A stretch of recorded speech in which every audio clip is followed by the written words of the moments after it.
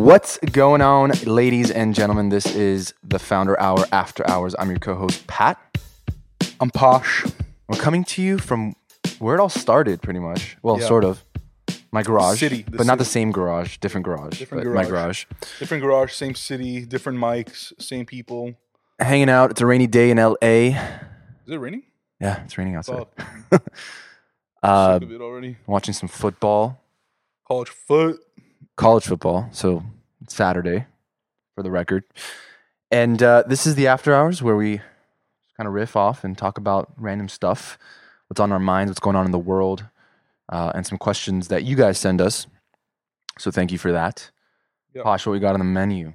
Well, I got some random bots that are answering the question, man, and kind of sick. Yeah. of those. Let's talk about these Instagram bots. What the hell? I mean, now they've moved on to So Instagram bots started off with the likes and the comments. If you guys Yeah. remember, like these stupid comments that they would post, like "fantastic," where it doesn't Yeah. make sense. Now they've moved on to Instagram story, Mhm. not even Instagram stories, Instagram story question Questions. stickers and polls, and polls. so it's kind of annoying. Yeah. Kind of So the overrated. data's skewed, guys. Just so you know. So ask us real questions. So what do we got? So some of the things that we're going to be talking about today and covering are the Honey company that got Big. acquired by PayPal. Very big. We had Ryan, the co-founder of Honey, on our show last year. It was probably like Episode number 18. March of 2018, probably March, April, something like that. something along those lines. Great guy. So we'll talk about that acquisition. A couple of people asked us to talk about the future of USC football. Okay. And what we're going to do is we're going to try to connect. We're going to try to connect Big sigh. the USC football situation to business. So that's going to be an interesting discussion. Mm-hmm. I had an interesting dream. I'll touch upon that a little bit. One of our fans, one of our users. It's like we're an app here or something. One of our listeners asked us to talk about how to get funding or capital to start a new business and how the generation before us did it and how you could do it now. And then we'll finish this off with some deep thoughts inspired by one of our former guests, Ashley Merrill, and we'll answer a deep thought question. So stay tuned for that because it's going to be pretty interesting. But anyways, let's kick it off with the Honey PayPal acquisition. Pat, why don't you talk about kind of the background, how that happened, and then we'll dive into it. Yeah, so this was like early Founder Hour days. I think we emailed George, who's Ryan's co-founder. Yeah. And George, such a nice guy. He's like, well, I think Ryan has a better story to tell. So he connected us with Ryan. We made that happen. And we were expecting, I think if you don't know Honey's pretty much started off as a Chrome extension that you basically install on Chrome, the browser. And basically what it does is when you're shopping online and you go to like your cart, when you add something to your cart and you can click on the Honey button and it'll basically scour the web and find coupon codes that it auto applies and you basically save money. Like I think I was telling you I saved like $200 off of a $300 Patagonia cart one time. Something crazy like that. Yeah. And that's pretty rare, but it happens here and there. But now they've like moved on to a bunch of other things and they're still very much operating the same way. And so back then, we were kind of like expecting, I think I was expecting like a few people, like a nice little lean team. And we walk into this office and there's like, I don't know what, like 200 people, 300 people Yeah, at least. sitting in this big open layout office.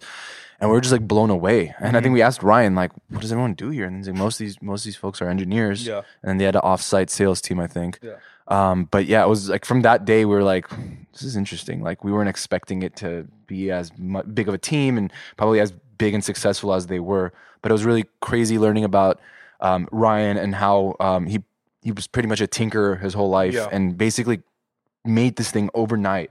I think he was unemployed at the time.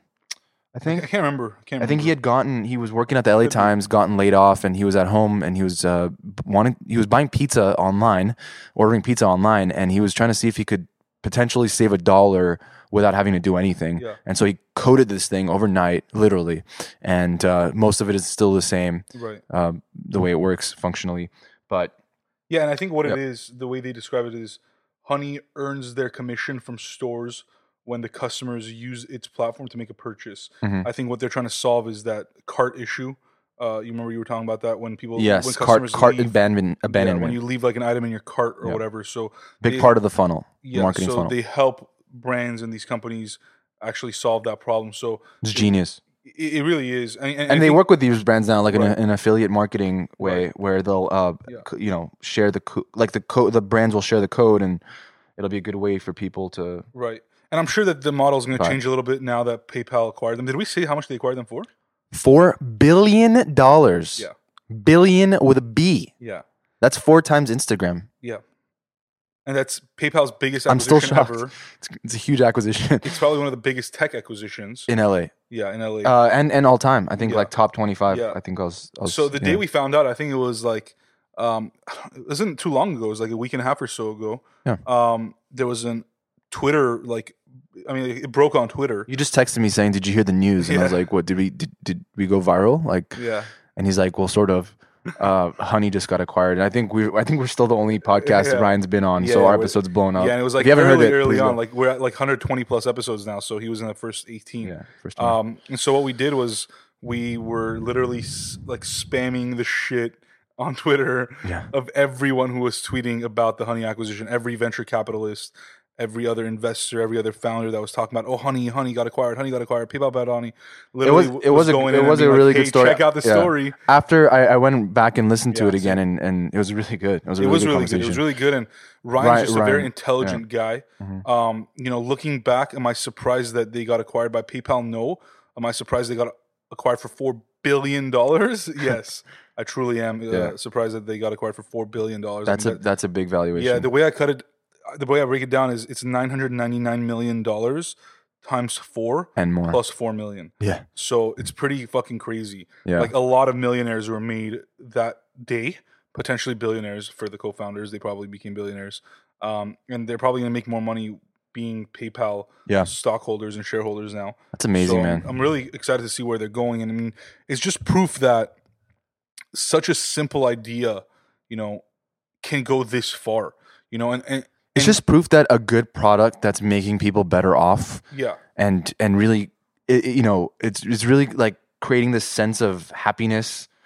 Right. When you're like buying something and you're saving money, that's awesome. Like, who doesn't Right. want to save money? And so when you're creating that feeling, there's a lot of value attached to that, and also data. Like, they're a data company, and that's probably the biggest reason why PayPal paid so much. It's like, Right. they could have gone and probably mimicked what they're doing and copied exactly what it is and all that stuff. But over time, Honey's done a great job of getting data in terms of what people are, purchasing, and consumer data and that kind of stuff that PayPal can really have a big use for. Right. And maybe even like, I don't know, we'll see. PayPal owns Venmo. So if you're using Venmo to check out at some point, and Right. that kind of, it could be crazy. Yeah, I had read somewhere that they're going to definitely change up the business model for Honey a little bit because, it's PayPal. Like, God knows what they're going to do with it. But regardless, I'm pretty certain that they are rehiring all the engineers from Honey to be working at PayPal. So I wouldn't be surprised if they just call it Honey still. It's probably going to be called Honey. But it's probably going to be Yeah. having a little bit of a different model, which is fine. But also at the same time, like, to go off what we were saying, they do a great job of solving a problem for the brands and these companies, but also at the same time having a strong, benefit to the end consumer. Yeah. And I think that's something that it's very difficult for companies to do. They figured out affiliate marketing is what they did. Yeah, pretty much. And I think initially what he was doing was scouring the web actually and finding codes, and then at some point either they started hitting up the brands or the brands started hitting them up and saying like, what the hell? And then they started working together, and now it's it's a real business. for sure. Yeah, so we're definitely excited about that, and we saw a lot of interest from people that were listening to our episode. We track which episodes do well, and Honey's or Ryan's episode wasn't in our top 10. It was one of the ones that also were earlier on, so we had less subscribers and less listeners. Literally in less than a week, It's on pace to be number 5. Yeah, it's now? literally number Yeah. 6 now. So, Yeah. people are definitely listening. And a lot of people are listening on our website, by the way. Just wanted to have a quick plug for our website. Like, our website is like fully built out, so you could literally listen to every single episode on there. There's some extra content in terms of pictures and just other text that you can read as well. And definitely subscribe as well, because when we did find out about this acquisition, we sent an email to all our to all our email subscribers about the acquisition, and also plugged in the episode as well. So we'll be doing a lot more of that as our listener base continues to grow on a daily basis. So definitely check that out, www.thefounderhour.com, and subscribe to our newsletter as well. But yeah, anything else on the honey topic, Pat? No. Just a pot of gold. Power Just to a honey. pot of gold. Yeah.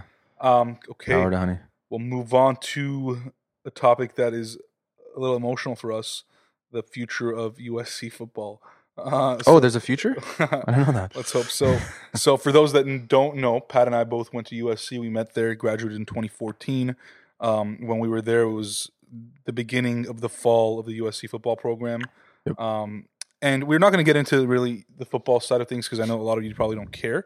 But what we do want to talk about is how the university went from such an elite level of college football and being known for that to not being known at all for that and really suffering. And I think it's something that applies to businesses and organizations in general, is how quickly you can lose relevance in a certain thing if you're not making the right moves and you're not staying consistent with your strategy, with your game plan, and executing on that properly. Right. And I think USC's football team really fell short there, and we're seeing what's happening now. And I think that what we discuss is something that you can keep in mind for the companies that you work for, the companies that you're building, or the companies that you want to build. Like, is that relevance is definitely a big thing, and it's something that's definitely been seen now that's hurting us. So, I mean, Pat, what's really been the issue with?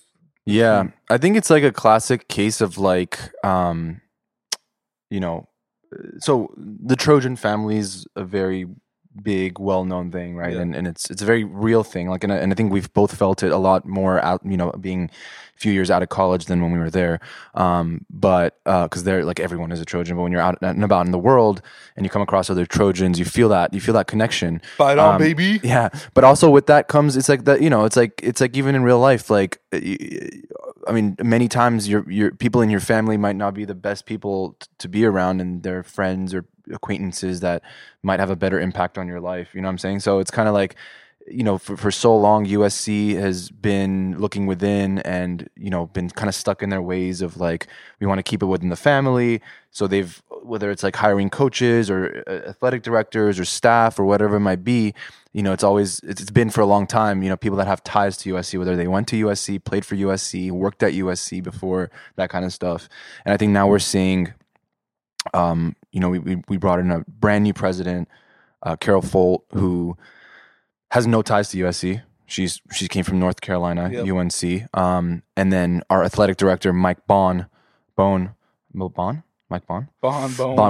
hear more his name, and we'll hear his name more, and we'll figure it out. But he's from Cincinnati. No USC connection there. So I think like now the wheels are in motion to like kind of get out of the comfort zone and really rebuild. Mm-hmm. But I don't know where I was going with this, but I think like sometimes when you're closed-minded in a way and you don't really make the best decision for like, even that if that means getting outside of like your circle and that kind of stuff, then shit like this happens where it's just mediocrity and like there isn't any urgency, there isn't any like what do you call it, like excellence is like not a factor anymore. Yeah, and I think a part of it is with all the scandals that took place, it's almost like right now it's the cleanup phase where they're trying to clean up the mess that, was all the scandals, and they're trying to figure out how to do that. And I don't think that they want to make any moves that could be, controversial. Yeah. But I think that that's not smart. I think that it's a risk that you are willing or should be willing to take when building a team or building a company or whatever it may be as well. You could have issues that have happened and taken place that you have to solve, but that doesn't mean that you can't take risks to move forward in the future and continue building. I think you need to be more cognizant of the risks that you are taking and making sure they're ethical, making sure they're legal, making sure that in terms of public relations, it bodes well with your organization's mission. But I don't think that a school like USC, especially with the football team, has been taking those risks, whether it's, not firing a subpar coach. Like, when you have a losing record, such as last year, you should fire the leader of that team. Not because they're not a good guy, more so because they just weren't able to perform. Like if this was a business and you had that many losses, out of 12, you had 7 losses, right? Like you are it's probably going to be unacceptable. let go, or you're going to be reprimanded. There's going to be some sort of warnings, and you're on the hot seat. Yeah. But if otherwise, you you're setting the continue bar to so condone that- low. Yeah, you continue to condone that behavior. Now that trickles down into other teams in your company. In this case, it trickles down into other USC athletics programs. It trickles down to the players of the team not wanting to win. Well, it trickles down to recruitment and a Right. company. You know, in an organization, people are not going to want to work for your company. Right. So, you know, our takeaway from this is USC should fire their head coach. We'll see what happens. Yeah, I don't think they will, but maybe they will. I mean, we'll find out. Maybe by the time this episode's released, Clay Helton, the USC football head coach, will be gone. Maybe not. What's your prediction, Pat? I think he's gone. I know. You think he stays. I think he's gone. 100%. Yeah. And who are they going to replace him with? Oh, that's a tough one. Oh shit, that's a tough one. I don't know. Who do you want? I want Ed Orgeron back. Ed Orgeron, LSU football head coach, undefeated, second best team in the country right now in the rankings. Guys, we had Ed Orgeron on our coaching staff. He was the interim head coach, and we didn't hire him. And we went and hired just an awful coach. I don't even want to talk about him. Yeah. But yeah. Anyways, I think that I'm not Clay gonna Helton's going to stay. I think that the reason for that is going to be the head coaches that they do want are going to be not interested in this job. And so they're not going to settle for something worse than Clay Helton. And instead, they're going to continue to support him and help him build this team. It's unfortunate, but I think that that's what's going to happen. I think that Carol Folt is not willing to take any risks right now. And especially somebody like Urban Meyer who carries that baggage with him. I don't think that, I don't think they're going to want that. So that's unfortunate. makes sense. We'll see. Moving on. You want to talk about your dream? You had a dream? Yeah, dude, I had a dream. Okay. It was crazy. It was just crazy. It happened like last week. I think I told you the day after it happened, or maybe the night of. I don't remember when I told you. No, it was the Day after, yeah. Day after. So I was sleeping, which is where you have dreams, usually, unless you're daydreaming. And I was sleeping, as I said. And in my dream, I was at the gym. I was at the Equinox in Glendale, where I go to the gym. So find me there if you guys are there. And I was just going about doing my thing. And I was, at that moment in time, I was doing bicep curls. Like, yeah, it was a very vivid dream. And I was doing my bicep curls, put down the weights. And from the corner of my right eye, I saw Hailey Bieber walking out of a room. That's pretty realistic. Yeah, Hailey Bieber is Justin Bieber's wife. Prior to being Hailey Bieber, she was Hailey Baldwin. For those that will recognize her with that name. Anyways, Hailey Bieber walks by. I'm like, okay, I've seen a few celebrities at Glendale before, like, no biggie. And I don't approach her or anything like that. She's just walking by. I continue doing my bicep curls. Second set, put it down.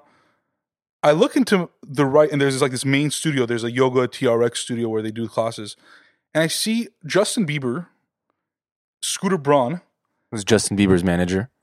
And an overall legend. Yeah. And a few other people, and they're doing a training. I don't know what they're doing training on, but there's a PowerPoint. I've seen those trainings though. Like they train the staff on things. They watch a video. Yeah, like the training stuff. Yeah. But these guys are not I can trainers. Yeah. Right. So I'm like, what are they doing? Like, I don't really know what they're doing. And I am obsessed with Scooter Braun. Like, for those that know me and Pat, I'm pretty sure we talk about him a lot all the time. Yeah, he's a legend. So I'm like, God, I gotta meet this guy. Like, I gotta connect with. He's like a few feet apart from me. So he now, after a few minutes, he walks out of the same room that Hailey Bieber walked out of.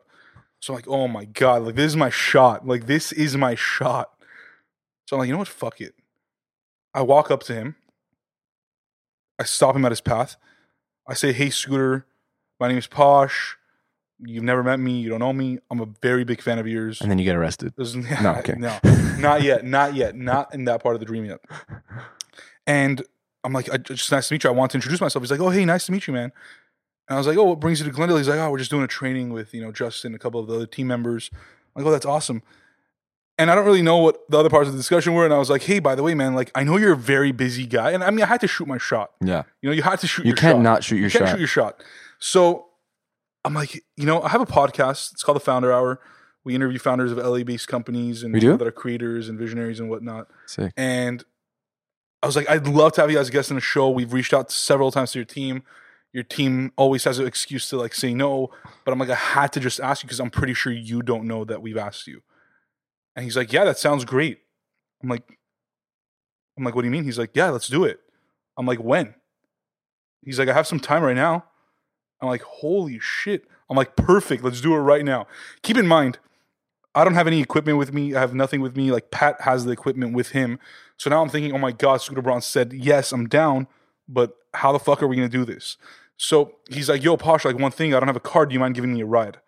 Like, yeah, absolutely. Like, hop right in, you know? So I guess I ended up my workout, didn't shower, didn't do anything, sat in the car. I call Pat. I put it on speaker. I was like, yo, Pat, you're not going to believe me. I have Scooter Braun in my car. He agreed to be on the podcast. Can you like come and let's do this fucking podcast? And Pat's like, I'm at the gym. Like, I'm about to finish up. But yeah, let's do it. I'm like, Pat, you need to be here now. He's like, I don't have my equipment with me. I would have to go home first. So now I'm trying to think, oh my God, Pat's going to go home. That's 15 minutes. He's going to drive to me. That's another 30 minutes. I mean, what am I going to do with Scooter Braun for 45 minutes? Like, how am I going to keep him occupied? Like, what are we going to do? So this is around like 4:45. So I'm like, fuck, like, you know, time's like winding down. At one point, Scooter's like, I have a hard stop at 7. I'm like, okay, that's like 2 hours, 15 minutes. Like, we're good. Pat's going to take it 30, 45 minutes to come. So now we have an hour and a half. So I'm like starting to freak out. We get to my garage, which is somehow set up as a podcast studio now. It's not actually. It's not actually set up as a podcast studio. But in the dream, it is set up as a podcast studio. So we get to my podcast studio. Me and Scooter are sitting down. We're making small talk. Don't really know what we're talking about. Don't remember. And I'm like, fuck, man, where's Pat? Where's Pat? So I call Pat. I'm like, yo, where are you? He's like, I'll be there in 10 minutes. I'm like, perfect, dude. I'm like, and it's like 6:10 at this point. So we're like cutting in. Like, I don't know what happened. I'm going 90 in the freeway. Yeah, I don't know what happened, but like you were lagging a little bit. And so now I'm like, okay, like Scooter's like, hey, when's Pat going to come? I'm like, yeah, he's coming. He's going to be in 10 minutes. Suddenly, I just see like people walking into my garage. Okay. I turn around, L.A. Reid. L.A. Reid walks in. I'm like, Scooter's calling the homies. I'm like, what is L.A. Reid doing here? Then, Randy Jackson walks in. I'm like, okay, like, what are L.A. Reid and Randy Jackson doing here, you know? And then, on top of it, a few minutes after, Jimmy Iovine walks in. So now I'm sitting in a room with music legends. Yeah. Like, I mean, all we need is Quincy Jones and we're good to go. Yeah. Dr. Dre, did Dr. Dre come? Did I tell you Dr. Dre came? Because I don't remember. Yes, you did. You did. Dr. Dre walked in with Jimmy Iovine. With Jimmy. Yeah, he walked in with Jimmy Iovine. So now it's Jimmy, Dr. Dre, L.A. Reid, Randy Jackson, Scooter Braun, and me. So I'm like, okay, Pat needs to get here because I don't know what to do with these people. You know, like there's no microphones. Finally, Pat walks in. He's super excited, obviously. He meets all the guys. We sit down. We set up the microphones. Well, I mean, did I have a reaction when I saw those people? You know, you weren't very like excited. I was. Oh, that's definitely a dream. Then you were just ready to get on the like. You're ready to start the show because I think you were like already lagging. Damn. So you're like, let's just start this. Bro, if I walked to your garage and Jimmy Iovine and Dre were sitting there, I wouldn't even be able to move. I'd be like, what the fuck? I know, but I think, and you didn't know about that. Like you walked in and you were like kind of baffled. You were Megapod. You were definitely baffled. Wait, did we do Megapod? No, it was just Scooter. Oh shit! Yeah, it was just Scooter. That was our live audience. That was our live audience. Yeah. So we start the show. Welcome to the Founder. I'm your co-host Posh. You say co-host Pat, and we're like, we have a very special guest on the show, the legend, longtime role model of ours, Scooter Braun. Scooter Braun says, "Thank you for having me on the show," and then I wake up. That's it. I wake up because I didn't want to see how it unrolled. Why? Because I'm gonna get him on this fucking podcast. Oh, okay. Yeah. Like I don't care. You know what this reminds me of? Have you watched like Harry Potter movies? Yeah. You know when like the memory thing where like he puts his like memory into that little pot and then he goes back and then like in like that exciting time like it just kind of like that part of the memory is missing and it just like he like gets out of it. I could just imagine that. I mean, because I know most of his story. Like we've heard a lot of his stories. Yeah. But like we're gonna get him on the show to talk about topical stuff. Mm-hmm. So Scooter and your team. Scooter, we'll make it fun, bro. Just let's make it happen. And I took Pat's advice. And we're in LA. LA. Literally, because Pat's like, dude, you got to email him your dream. So You emailed him? Yeah, I emailed Oh, him nice. that same night. He hasn't responded? He didn't respond. I think it was a very long email. Yeah. The subject line was, "I have a dream." I wonder if he's gone. Like, he probably gets one of those like a day. I doubt it, dude. I doubt people are seeing such vivid dreams about him being on a podcast show that they actually have. That's pretty unique. You know what I mean? So it's gonna be crazy when this dream comes to life because we've been talking about it for 2 years now. And Scooter, you got to be on the show. Anyway, so It'll that was my dream. manifest. Pat, have you ever seen a dream like that where it's just like so real? I have, for sure. I don't remember it now, but yeah, I have. So I think note to both of us and note to our audience, if those things happen, write it down. Because I'd be curious to see years down the line, like how many of those dreams come to life. Like the correlation between... Yeah. I mean, dreams fascinate me. I mean, I don't know if this is true, but I think from what I've heard or read, we have dreams every night. We just don't remember a lot of them. And some people remember more than others. And I think it also depends on different factors, like how tired you are, how much you've eaten, what you've eaten, like that kind of stuff matters. I don't know if you've ever... Like, What the fuck did I eat that night? Justin Bieber's album? Actually, I've noticed the times that I actually remember my dreams are like naps. It's also like, your sleep cycle, like when you get up. Right. You know, if you're getting up like in that third cycle or whatever it might be, or REM, I don't know, whichever one it is, you're more prone to remember your dream than not. So. Yeah, crazy. Anyways, what do we got next? By the way, we have some questions coming in just live. Oh, really? Yeah, hot. crazy. What's something hot off the press? Hot off the press, we got purpose in life versus purpose in occupation. Ooh, who said that? A fan. Yeah, her name's Lauren. Anonymous. Yeah, her name's Lauren. Not Lauren, our production coordinator. Lauren, our listener. Okay, cool. Purpose in life versus purpose in occupation. Are we going to talk about that, or should we save it for like another? No, let's talk about it. Damn, we're going deep. Okay, let's talk about it. Well, do you want to start, or you want to start? You go for it. I guess we're talking about the distinction. I for one, I think I don't think I feel like as much as you can, you should try to make those like both things in one, right? Like a purpose is something that you feel really strongly towards, and you feel like you can be the person to make an impact in that thing, or whatever it might be, whatever the end result is, that you're meant to do that, or that's something that you would dedicate your life to doing. And, that's something that with every waking hour, every single day you wake up, like you're going to be fired up and motivated to go after that. And whether it's solving a problem, solving an issue, societally, locally, whatever it might be, whatever that thing is, I think that in many ways, there are ways to, and I think we talk about this all the time, in terms of businesses that could be good for the world, and not just be purely businesses, but also have that component. Right. And I think that's possible. And obviously there are a lot of things where it's not possible, like, or it's harder to do. Not that it's not possible, but it's harder to do. Like we talk about all the time, like the issue of homelessness, right? Mm-hmm. Like I think Airbnb is doing a great job of trying to make, use like a business effort to try to eradicate that as much as possible. But it's just realistically, it's hard when a business is like a commerce-based thing and there isn't money coming in from the other side to sustain the actual efforts and the people working there and that kind of stuff. And that's why a lot of nonprofits do it or focus on that. But if your purpose is, what's something that, throw something out there, like a purpose, like, specifically in life, like what's an example? Being happy. If your purpose in life is being happy, then you could be happy with what you're doing in your job. You could. Well, this is something I think it's interesting because something I read recently is like how much passion or chasing your passion has been like a theme and like a trending thing for so long, especially in our generation, like millennials.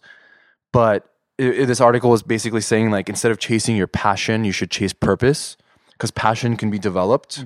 Like, if you're working somewhere for a long time and you enjoy the people you're working with and you start finding value in what you're doing every day and you're challenged, that passion could be developed, and that's something that you may not have had or known about prior to being in that situation, and you just discovered this newfound passion. And I think people have a lot of passions, but I think purpose is a lot more, and this is what the article was saying, but I definitely agree with it. Purpose is a lot more like, you probably don't have a billion different purposes. Like, you can really hone down on something that you feel really strongly about, and something that's really important in your life that is that you kind of feel like is your purpose in life? Like these are the things based on your experiences, or based on the things that you've seen, what's going on in the world, how you can take your skills and your experiences and apply it to those issues. But purpose is something that I think that it's more important to really go after, and you could make that an occupation, Right. if you got creative with it. I think that the distinction between purpose in occupation, purpose in what was the purpose in life? I think your purpose in occupation, like your purpose in having a job or at your job, is being a good worker, like being a good person, right? Like going in, doing the tasks at hand, helping accomplish the goals that your workplace has set for you. This is if you work for somebody. I think I misunderstood the question then. I was talking about more like, can you have purpose with your occupation and in life? I mean, it doesn't really matter. Yeah. I mean, like you could, like that's definitely like I think that answers more the purpose in life part. Yeah. But I think that in occupation, and I mean, again, there's no right or wrong answer. I think purpose in occupation, again, like, and that's what I'm saying, like the two different parts. Like there's one working for others and one working for yourself. If you're working for others, it's going in, doing your job, doing the right thing, avoiding, doing the wrong thing, asking questions, trying to get better. And that's your purpose, is to improve, make money, whatever that case is, right? If you're working for yourself, I think that's where it can be a little bit more mission driven, a little bit more purpose driven, because you want to be doing things that, ideally have purpose. For a lot of people, that's not the case, though. I think a lot of people just want to do things that make money and have a good life and be able to, be in a house and have a car and just do the basic and simple things in life. And I think that's a majority of our society. And then purpose in life, I think that's when you're really kind of elevated yourself. I think that's when you can sit down with yourself, have an honest conversation of the things that you have, some sort of, that's the things that bring you joy almost. What are the things that make you happy, right? Is that family? Is that money? Is that happiness? Is that helping others? What is that? And again, like I guess where we kind of differ is I think you can have multiple purposes, and I think you can develop multiple passions out of those purposes. I think purpose is probably like at the top of the umbrella where you can find those things, and it's different. Like you have a purpose in your family life, you can have a purpose in your work life, you can have a purpose in your friend life. Like I think those are all different types of things that you can have purpose for. I think finding purpose is a little bit more challenging. I think it's a discussion that we had with who was it that we just recently spoke to that was talking about Everett. Yep. So we were talking about like, some people have a talent that they never know, right? Like playing a guitar, for example.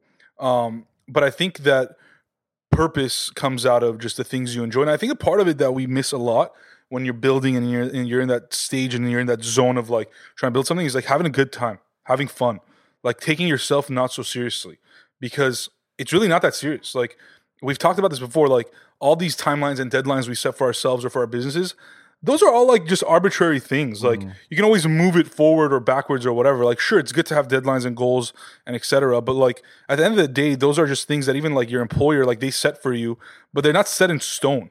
Like those are things that are nice to have, but they're like not necessary, right? Maybe if it's a public company and your shareholders require it, that's a different case. But for the majority of us, that's not really the case.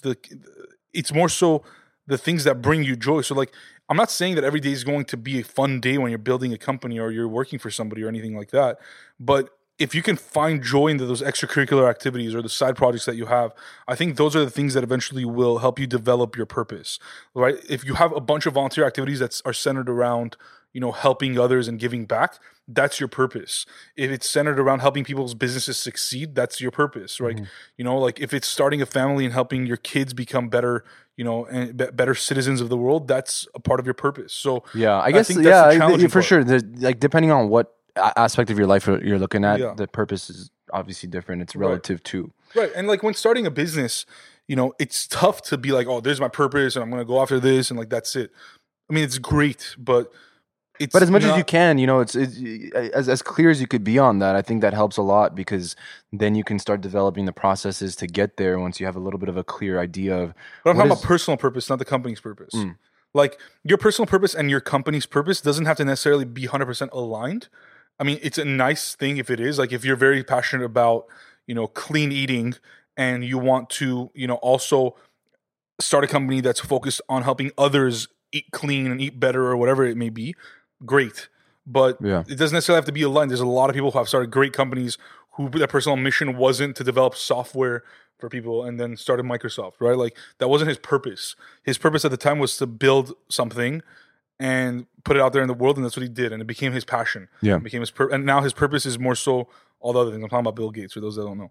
But like I think that there's things that can differ in that situation. I think that it's easier said than done. But I'm really curious. Maybe like I don't know. What do you think? Maybe we can like send out an email to our audience and talk about like what they think about the difference between purpose in the workplace or purpose in occupation, purpose in life. Yeah. And curate those responses or something like that. Yeah, I don't know. we'll share it. We'll share it. But yeah, it's definitely a deep topic that we could definitely delve deeper on down the line. But I like it. definitely an interesting question. Anything else? Yeah, how to get funding capital to start a new business. Seems like the funding climate is pretty hot right now. Which is everyone's every just day raising there's money. another startup raising like $100 million at a $4.2 billion valuation. Well, here's my advice on that. Okay, I have a lot of things to say about this, but I won't say too much. I don't think that raising funding for starting a company is always necessary. Absolutely not. So I don't think that that's necessarily the route people should always turn to. I think there are ideas that require it, but there are things that you can be doing that don't require a lot of capital or any capital. I think a lot of at people all. rely on capital to just even do things, and that's just Right. not the right way to go about it. Like Right. as leanly as you can. I mean, even after post capital, like you should still be lean. You should still be Yeah. very like smart with your money, and you're not just like blowing it because Yeah. that you can easily like run out of cash. For sure. For sure. Yeah. And I think that more so I would like to talk about educating yourself about this as opposed to like that final answer, because the final answer is pretty simple. But some things that I've kind of personally done that, more than happy to share. What are we answering the question of how to get funding capital to start a new business? Yeah. Okay. But I'm talking mainly now about before, like the step before, where is educating yourself on Right. funding and venture And why capital. and if it's Right, if it's something you necessary need. at all, yeah. Yeah. Some of the things that I do, two main things I do is I subscribe to like newsletters that focus on the funding environment, investments, startups, etc. Some of the ones that I subscribe to personally. One of them is called PitchBook News. The other one's called Fortune Term Sheet. Me and Pat are also subscribed to Morning Brew, Tech Brew. Those are all the same kind of names. There's a few other ones. There's Axios, Pro Rata. A lot of different email newsletters that talk about the funding environment, companies that are getting funded. Another thing that both Pat and I are really deeply into is VC Twitter, Yep. which is basically Twitter. If you're but not we if you're follow not in venture VC capitalists. Twitter or looking at it, you should do yourself a favor and Yeah. do it. Yeah, I think me and Pat have been doing this like for years now, maybe like 3 to 5 years, maybe even more than that. Yeah. Where we follow a lot of the thought leaders in the venture capital space and the startup space.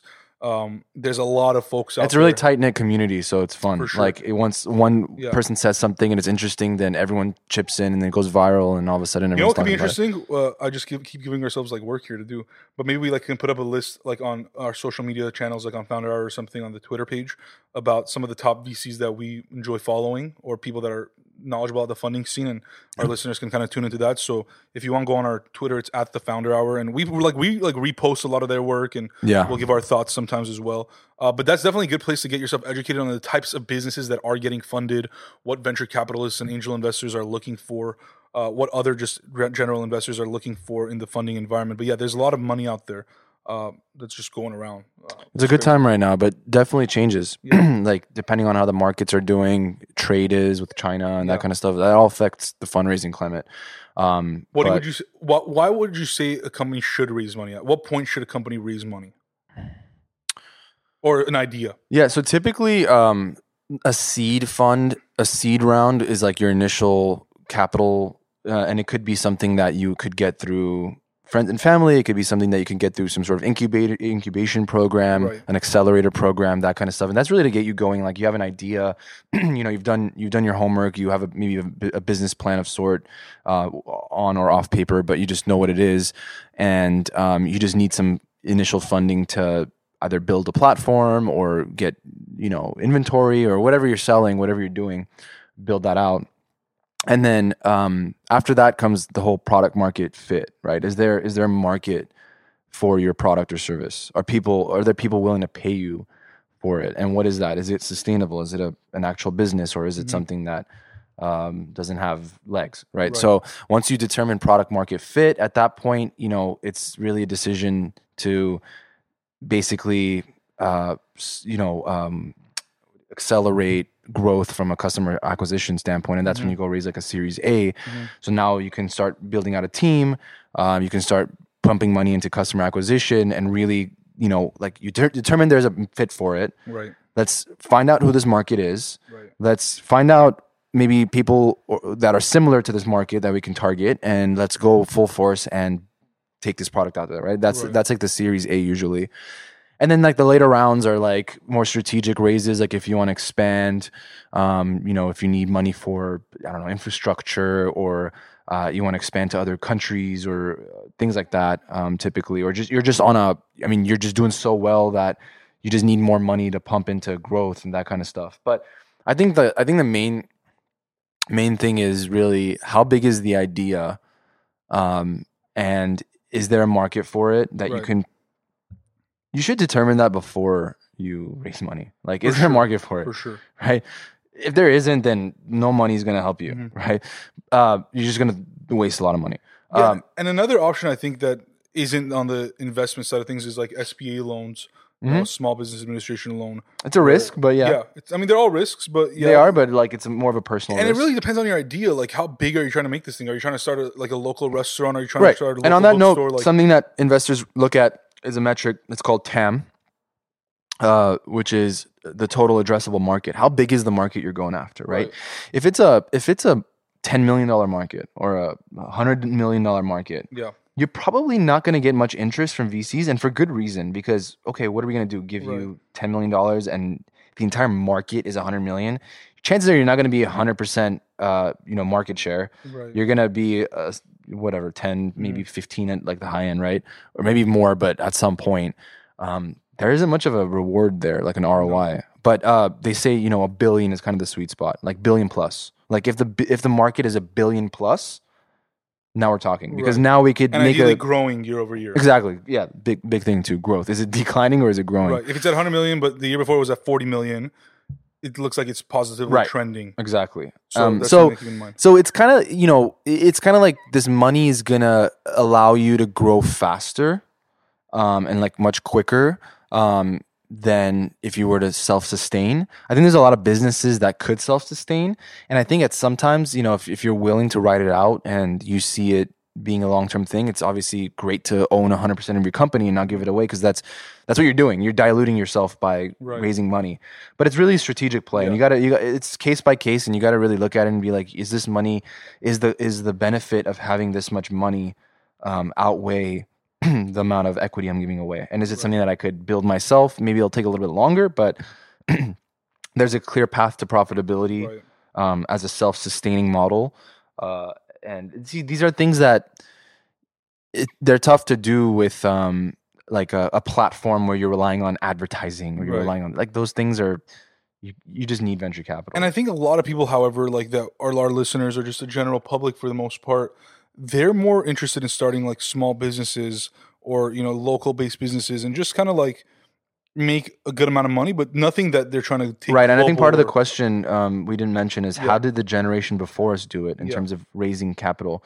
They came with nothing. They used credit cards.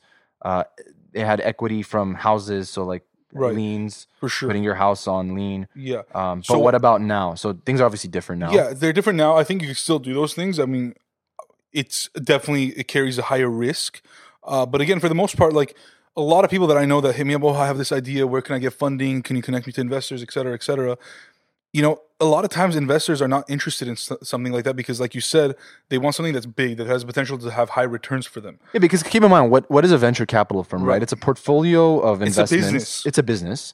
And chances are 90% of those the investments are not going to do much. Like like 9 out of 10 startups fail, right? So 9 out of 10 businesses that they invest in are going to fail. So they're relying on that one business to subsidize the rest of those investments. That's a big bet they're making. So they're not going to be making bets on, when I say small ideas that are, sub $1 billion total addressable market, right? It's just like not realistic. Yeah. And for those that are trying to do something and are not necessarily seeking the venture or the angel route, I think there's a few things that you can consider. I think that one, you could consider like a small business loan or just some sort of business loan. Two, crowdfunding. Yep. There's a lot of different crowdfunding options online. Kickstarter, Indiegogo, Yeah. And third is Angel. reach out. No, I would say, sort of angel, I guess. Like They're reach out to angels too. family. So yeah, there family are and friends. people. There are people that if you're really passionate about what you're starting, right? Even if it's a small business, Right. and you can find someone out there that has some disposable money and, Right. and is interested in making investments, and you can really show them that passion, and they're behind it, and they're willing to work with you. And maybe the goal is we're not gonna do an exit or go public like No. a massive company, but Which is most people. it could be like a profit share type Yeah. of thing where at the end of the year you can pay back this person. It could be like a note. Notes are very common too, where a lot of people overlook that. No, but like, let's say we have a friend that's looking to start like a great restaurant, and we're like, we really like this guy. Like, this person really has what it takes. Needs a few $1,000s. Like, there's a lot more of those businesses than there are tech platforms and like all those kinds of things, right? And so you'd be surprised at the number of people that are in your immediate network that will be willing to help you do that. Some for just purely because they're good people and they want to. Others because they want some sort of return. But I think that's where you start off. I think number one though is do something. Like, do something where you put your idea into action. Like, show that there's something that can work. Doesn't mean you're gonna end up with that. Just start off doing something. It's definitely an have interesting question. an MVP, Yeah. minimum viable product that you can Right. test without relying on money. Right. And if it's something that you absolutely need money to build, which is a very, very difficult situation to be in, because a lot of people won't make big bets on just ideas alone. Yeah. But try to get some sort of market data. Try to get data from potential customers. Get some interest. Get people to say, yes, I will buy this. Yes, I am interested. And I know it's tedious work, and I know that kind of stuff, but it's very important. I think it's important. I think that you need to have something to show. Otherwise, it's not even about getting money. It's about getting money on your terms or favorable terms. Like, what, you're going to give 90% of your company away for $10,000? Like, you're not going to do that. I think a great example of this with somebody that we've interviewed was Dave's Hot Chicken. Like Exactly. That's an excellent example of somebody that really didn't raise any money at Here's all. what could have happened, right? They just did Howlin' Rays came to LA and they blew up. And Dave's could have gone and been like, oh my God, this is great. Let's start our own. But we don't have money to, or whatever. We don't have money to go and expand and try to open up a Right. store and that kind of stuff. Let's go find an investor, and maybe they'll invest in the idea that, hey, look, Howlin' is doing it. We can compete with Right. them, right? Chances are at that point, maybe they might have gone investor off an probably idea. not. Probably not, but for that slim chance, even if they did, Sure, they would imagine give away a how shit much ton of equity they would have given away, and it would have been like, it wouldn't have worked out. No. But they actually went and pulled together some money and opened up a pop up in a parking lot. Yeah. And spread the word Right. and had lines on lines. And over time, over 2 years, 3 years, Yep. they were able to get a location, get a second location, and then now they're franchising.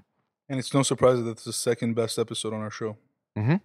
So It's a great story. it is a great story. I mean, Shout out to literally, Dave's like, Hot Chicken. just somebody that was not even in the industry that just wanted to do it, went out there, did it, and now they're opening their fourth store. They franchised 100+ stores already, so it's Yeah. pretty crazy.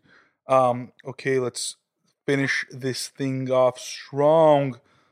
We're Pat, getting what are we deep now. discussing? What are we discussing? So one of our guests and friends, Ashley Merrill, recently launched. Is it just an Instagram account? It's an Instagram account. It's an email newsletter. They Email have a newsletter website, with I think her everything. husband, right? Is it with her husband or is No, it I just... think it's just her. Okay. So she launched something called The Deep. The Deep.life. Yeah, The Deep.life on Instagram, but I think she calls it The Deep. Yep. And it's pretty much like deep questions that I'm sure she, or maybe it's even like crowdsourced No, questions sure. that, just deep questions that create, it's thought provoking and just creates conversation, and it's interesting. Very So we've been following it, and so this is I guess inspired by that. Yep. But a question I guess we wanted to ask, or we were curious about, and Discussing wanna hear- ourselves. ourselves and what you guys think, is what is the biggest waste of human potential? Fuck. That's a big one. It's a big one. It's deep. I don't even know the answer. I don't Yeah. even have an answer. But I guess we can start. You wanna kick it off? Sure. So, what is the biggest waste of human potential? So, where my thought goes to, or where my mind goes to here, is the differences between humans and other living things. So, that's where I want to start off. So, I think that, human beings have the ability to communicate using a certain language or languages. We have the ability to talk, listen, comprehend, have emotions, have feelings. There's a lot of other animals that do as well. I think probably apes are the closest thing to us, if I'm not mistaken, and they have their own languages. But I think that we have the ability to create networks, right? We have the ability to build things physically and mentally and spiritually, whatever.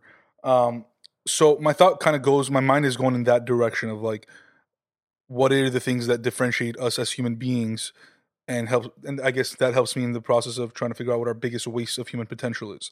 Um, I think our biggest waste of human potential, at least from my experience, is our ability to put aside ego and create together.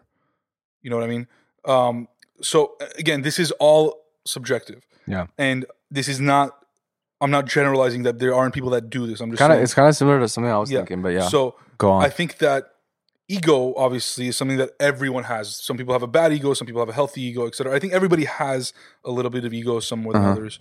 And I think what that does is it doesn't allow you to really co-create with others. And again, I'm trying to keep it more in the entrepreneurial business sense because that's what I'm passionate about. So I think that is one of the biggest wastes of human potential is our ability to not communicate better with one another, put our egos aside, and build things together. Because I think that everybody has unique experiences, they have unique backgrounds, they have unique visions, Yeah. they have unique dreams, and combined, there's a lot more that we can do combining those things together and combining those talents and those skill sets and communicating better and building something. I think that obviously applies to relationships and other friendships as well. Yeah. But I think that at the core of it, I think that's the biggest waste of human potential. I think that we could go much farther as a society in all aspects of life, politics, business, media, Yeah. food, whatever it is. I think we go a lot farther if we actually combine our knowledge and. I love that, it's interesting because you tie it to ego, and I think that's really good. And I would even add on to that. What I was thinking was more so the creating side of things too, because I think humans are creative, animals. Yeah. Like we're creative beings, and we have that ability to do that, and everybody has that side of their brain that they can use. And I don't really. There's people that say like, "Oh, I'm just not creative." It's like, yeah, you can be. You just have to tap into that side of you, right? You have to be inspired by something. And I think what I would say is the biggest waste is kind of the system that we've created as a society, where from a young age, whether it's the school system or just like family life or outside of school or whatever it might be, not giving or allowing people to find that inspiration and self-confidence in themselves to be more creative. Because I think it's a waste when, and I know it's harsh, but I think it's a waste when a human being is in a position where they can't be creative, where they're in a job or in a position or something where it's super just like, I don't know, like mundane and just cookie cutter bullshit, where I think that if everyone, and that's kind of where this whole like robots and humans conversation comes in, and I definitely agree with the Peter Thiel. I mean, I guess in his case it was considered a contrarian point of view, but now it's becoming a little bit more normal.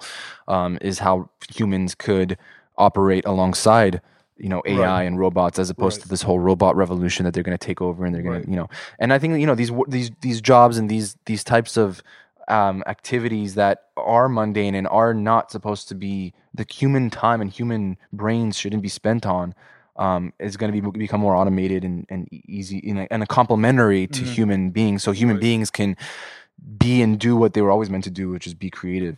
And I think that creativity is going to help solve big world issues. I think it's going to help us as a society to become better and better. We're going to create new ideas. Like everyone to a certain extent has the ability to do that, and some could be like on a global level, some can be on a local level. But if everybody had the ability to kind of, along like what you were saying, collaborate together with that creativity, so it's not, we're not all individuals and in our own lives being creative, but collaborating as a society and bringing all that creativity together, that is really what's going to spark, what the better future that we all want to live in. Yeah, it's funny because I was having a conversation regarding what we just both said with my girlfriend the other day about technology more so in general, and our connection with technology, like as human beings, I think that we have wasted our time being connected in the wrong ways, right? Like caring about the useless things and the meaningless things. I think so. Be more specific I though, will, because yeah. I think it's a I will I think be it's more a specific. byproduct of putting something out there and seeing what it. Yeah, I will be creates. more specific. Yeah. I think that was 2010 to 2019. So this last decade, it was more so about the quantity of content, just putting out everything, like just letting it go and seeing what works, seeing what doesn't work. I think what needs to happen in 2020 is that we need to leverage technology to have meaningful discussions and meaningful collaboration, right? When you go on Instagram for 3 to 4 to 5 hours a day, what are you doing? Like, I mean, like, what is it that you're getting out of that? When people say that we have mental health issues because we're seeing all these people do other things, it's because you're engaging in meaningless shit. What's interesting though is that platforms like Instagram and Twitter, you choose who you follow. Right. But that you choose to follow the things that are entertaining and meaningless to you usually. But that's individual. That's Correct. That's an individual I know, decision. but I think what's going to happen, and I think there's going to be an opportunity for a bunch of companies to come in and do this, is they're going to start, and I think the Deep Life is one of them that is, I think, probably on that path, where you create meaningful engagement, right? Like even as a brand, as a company, like if you're leveraging these platforms, how do you create a meaningful interaction with your consumer, with your customer? Putting out meaningless videos are fucking useless to you as a brand and to the consumer that you're serving. What's so even worse is that useless. that's considered a metric, like of success. Right, Like, exactly. oh, we put out X amount of videos today, Great. or we got X amount of views, or like Fantastic. likes, or whatever. What did that do for you? Yeah. Did that convert into anything? No. Like if that converted to more likes, okay, fantastic. Like what does that mean? If that converts into meaningful engagement and meaningful conversions and meaningful transactions, And I get that's what Gary fine. Vee means by like just put out like something he preaches a lot is just like to art like musicians for example, it'd be like just put out a song every week, like pump out songs, music. I agree, but I also disagree. I disagree. Like, I get it. He's talking about like the competition of eyeballs and like how much content there is. You want to stand out, Right. but then if you can do that while also maintaining quality, great. But if you can't, if you're diminishing quality and you're just putting out content to put out content, then I think that you shouldn't do that. Yeah, I don't think that's the right way because I think that creativity and true creativity takes time, right? Like to build something meaningful, to have a meaningful discussion, to have a meaningful product, to have a meaningful business, to have a meaningful relationship, those things take time to nurture. I mean, like you can't battle time. At the end of the day, like our generation, in the last decade at least, we've seen a lot of things that have been sped up to fight time, right? Like that's why we have an obesity problem because there's fast food. That's why we have a waste problem because there's a bunch of shit out there that you're just constantly consuming. I think that the next generation, the 2020 to 2029, I think what is going to happen and what needs to happen is we need to put quality ahead of quantity because I think that it's going to pay off it's going to pay off for brands and companies, and it's going to pay off for the well-being of consumers. I really believe that wholeheartedly because when I engage, like I think I've seen myself in the last like few months like stop engaging as much on Instagram because I'm like there's nothing meaningful coming out of here. Like I've spent more time on LinkedIn and Twitter because I'm like okay, there's more meaningful things that I'm like engaging and taking away from here. That's just a personal thing that I did.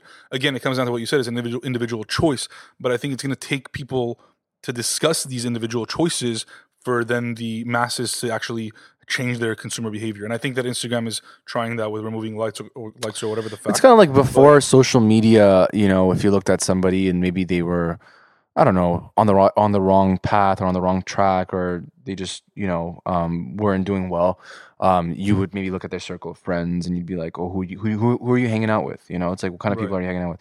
It's kind of similar. It's like, what kind of accounts are you following? Yeah. You know, like that's the type of mindset. Yeah. Like it's gonna influence you, whether you like it or not. You know, but just the exposure to those things, it's gonna shape the way you think. It's gonna shape your outlook on life. You're gonna outlook on relationships, outlook on everything. So it really does matter, and it's very similar in that sense where, you know, it really is an effort on the individual to want to make that change or want to do that or use social media in that way. And we're not saying like put out less things, but I think what we're trying to say is if you're going to put out 1,000 posts in a year, that's fine. Don't change the number of posts, put more thought into those damn Yeah, things. like spend some time on it. Yeah. Spend a little bit more time being cognizant of the effect that that's having on the person who's viewing it, not just the surface level, right? One thing I read recently, it was actually a couple of days ago, it was on Twitter. It was interesting. I found it interesting. It said Picasso created more than 50,000 works of art. How many are considered masterpieces that we still admire today? About 100. Less than 1% of his creations are still relevant. Stop trying to be perfect. It's a numbers game. Start creating. Be courageous enough to share. And I think that kind of ties into what we're saying right now, plus just entrepreneurship in general. It's like, and creativity in general. There is no right art. There is no right creation. There's no wrong creation. There's no wrong art. It's really how people are going to perceive it. But I think that, taking this statement plus taking all the things that we've discussed, it's be more purposeful, right? Like we had this discussion like 15, 20 minutes ago on the show right now. Like, don't just do it without thought and without purpose. Like, put something into it. Like, I don't think good art and good creations were random. Like, there was some sort of thought. No good movie was just like, here you fucking go. Here's some pieces of, film that we shot. No, there's like strategy. There's like thought processes. There's logical things that follow. You have to do that. Like, those are the people that are going to win at the end of the day. They might not be winning right now. Like, we might not be seeing those people. But those are the people that are putting in the work right now, being thoughtful, being persistent with that to put out a great product that may not work. But if they continuously keep doing that, something's going to hit. Yeah. So, I mean, I think again, this is a byproduct of just having the ability to publish content at will and like everyone having that ability, which is awesome. Yeah. Obviously, it's great. Like, it's a great, there's a much better world than a world where, the content is controlled by major, organizations that might not have you as in their best interest, right? Now you have the ability to have a voice. You can broadcast it, whether it's through podcast, whether it's through Twitter, like whatever it might be, YouTube. But I think we talk about this too, is the future of this is going to be naturally you're going to have a lot of content out there, a lot of noise, and there's going to be people that just put out content just to put out content. They might be ripping other people's content and trying to make it their own and that kind of stuff too. But it's really going to come down to curation and that kind of stuff. And it's going to happen naturally, but also the hope is that these platforms allow their users to curate and discover quote unquote like good quality content. For sure. For sure. So speaking of content, give us a follow on Instagram, Twitter, LinkedIn, Facebook. Join our email newsletter. Subscribe to us, rate us, review us, love us, continue listening to us. Please love us. And share it with your friends, man. Like, I think that, I think a lot of people enjoy these after hours, so maybe we'll do some more after hours. If you're still listening at this point, shout out to you. I love you. Yeah. If you're listening until this point, send us a DM that you got until this point on Twitter, on Instagram. Send us a DM at that. What should they say? So they say,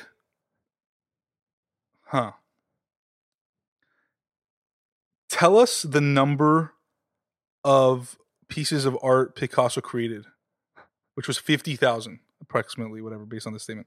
So send us that number, 50,000. Just say 50,000, and we'll know that you listened all the way till the end. And we'll never forget you. And we'll love you forever. Yeah. We'll give you a shout out even. We'll even say shout out to your name for getting through the entire episode. Love it. All right. Well, I guess we're done. Yeah. With the after hours. Yep. Catch us next week with a brand new episode. And be safe. Have a great week. Love y'all. Peace.